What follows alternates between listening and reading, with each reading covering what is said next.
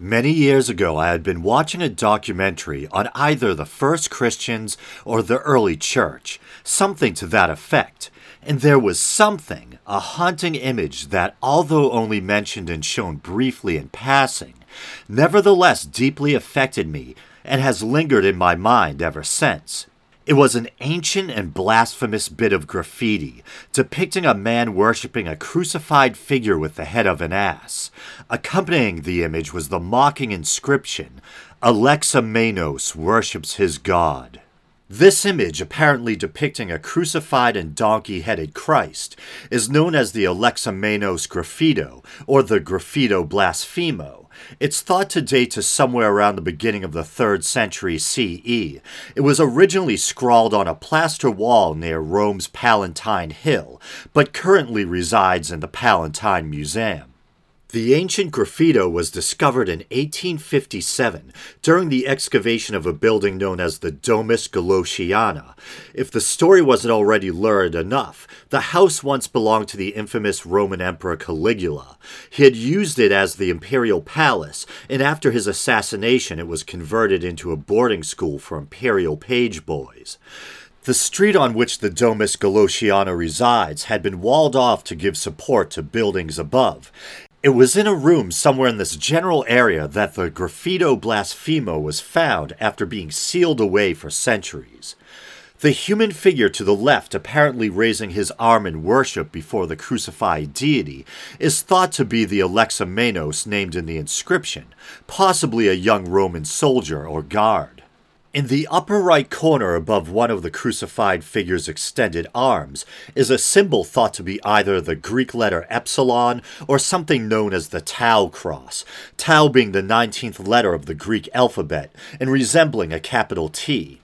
The tau cross also came to be associated with Saint Anthony of Egypt and thusly is sometimes referred to as Saint Anthony's cross. Why the donkey head, you may be asking?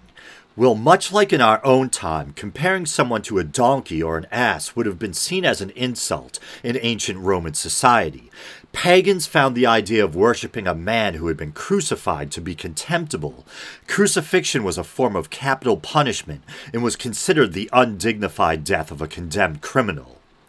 Another reason for the donkey head may be the misconception ancient pagans had in the classical world that Christians practice onolatry or donkey worship, this being based on yet another misconception that Jews worshipped God in the form of a donkey. In response to the Hellenized Egyptian grammarian and sophist Appian, a Jewish writer states, Appian ought to have had a regard to these facts, unless he had himself had either an ass's heart or a dog's impudence, of such a dog I mean as they worship. For he had no other external reason for the lies he tells of us. As for us Jews, we ascribe no honor nor power to asses. The early church father Origen in his work Contra Celsum mentions how the philosopher Celsus made a similar claim. For the sake of such a monstrous delusion, and in support of those wonderful advisers and those wonderful words which you addressed to the lion, to the amphibious creature, to the creature in the form of an ass, and to others for the sake of those divine doorkeepers.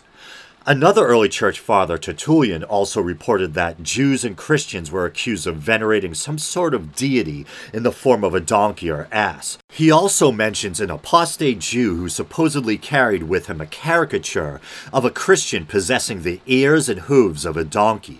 The drawing was supposedly labeled Deus Christianorum Onosotes, the God of the Christian begotten of an ass. An alternate theory is that both the graffito and images engraved on contemporary gems are a reflection of actual beliefs held by a heretical sect or sects.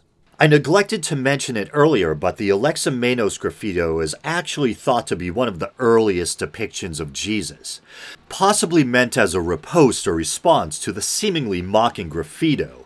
In a chamber next to where the Alexamenos graffito was originally found, there is another inscription in a different hand that simply reads, Alexamenos Fidelis. Alexamenos is faithful.